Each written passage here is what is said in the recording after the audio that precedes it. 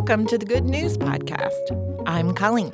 And I'm Neil. We're here to share with you all the sonic joy we can find, good news, and delightful moments. Beaming right to your ears from the Cards Against Humanity studios in Chicago.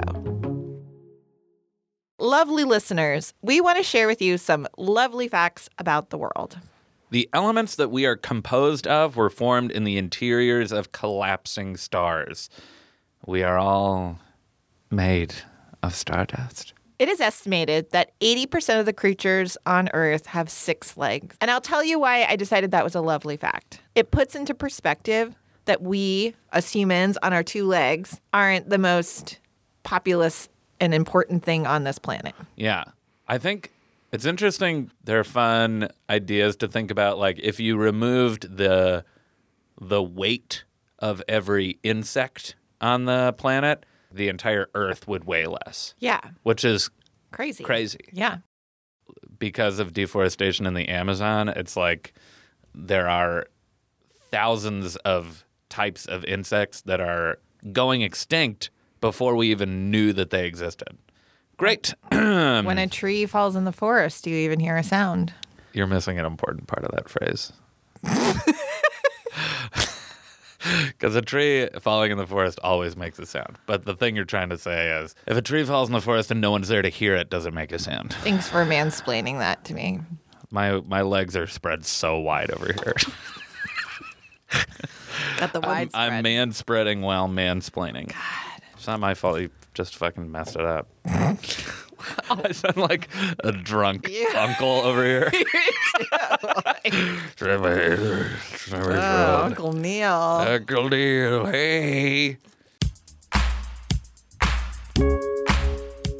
So today we're going to share another youth-produced audio piece because we love the youth.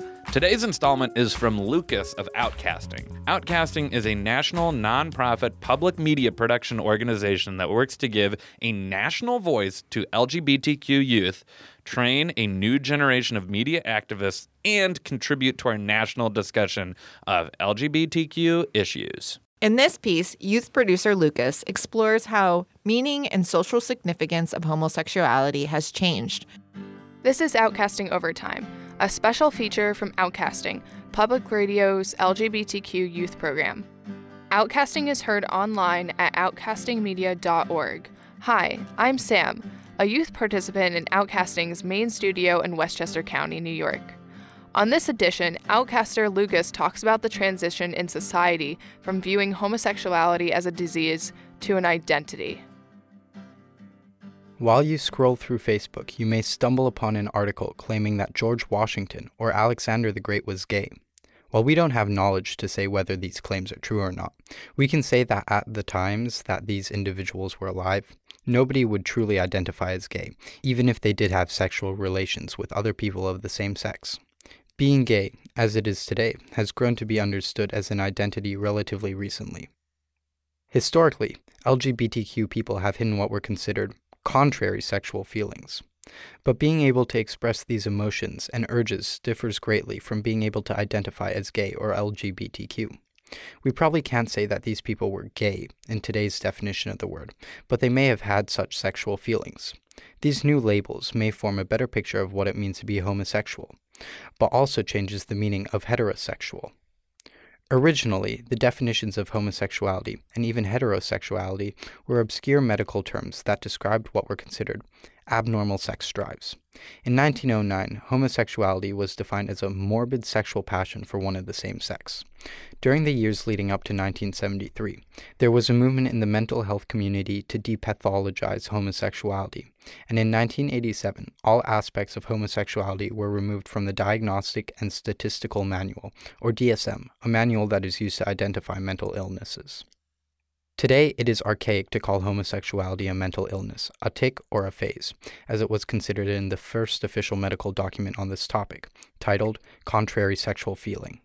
However, in the past, having sexual feelings was simply a phase and a feeling, not a decisive factor in who someone was.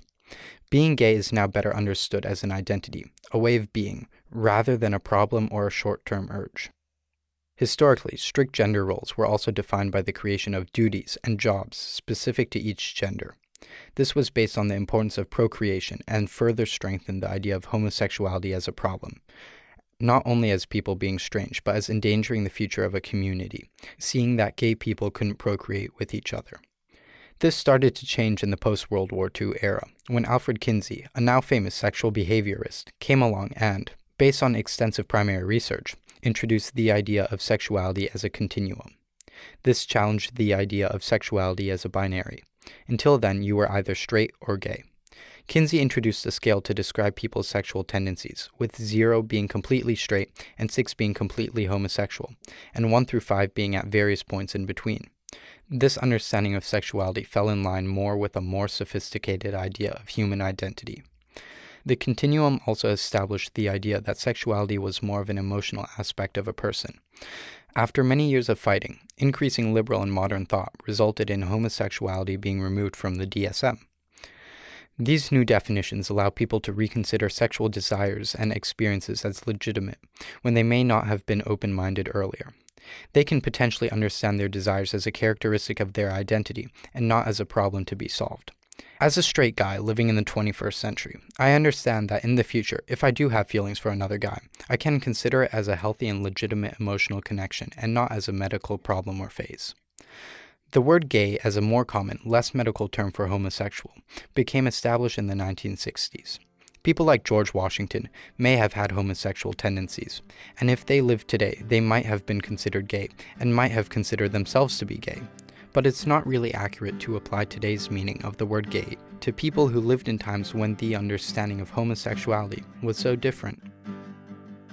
Visit us at outcastingmedia.org to get information about outcasting, watch outcasting videos, access our social media links, and listen to the show. Thanks, and thanks for listening. Thanks for listening. Do you have good news? Great. Or maybe you want to tell us a joke or an idea? Also great. Email us at goodnews@cardsagainsthumanity.com. Or leave us a voicemail at 773-217-0156. You can also tweet us at The Good News Pod. Most of our music is by Poddington Bear. Same place, same time, tomorrow.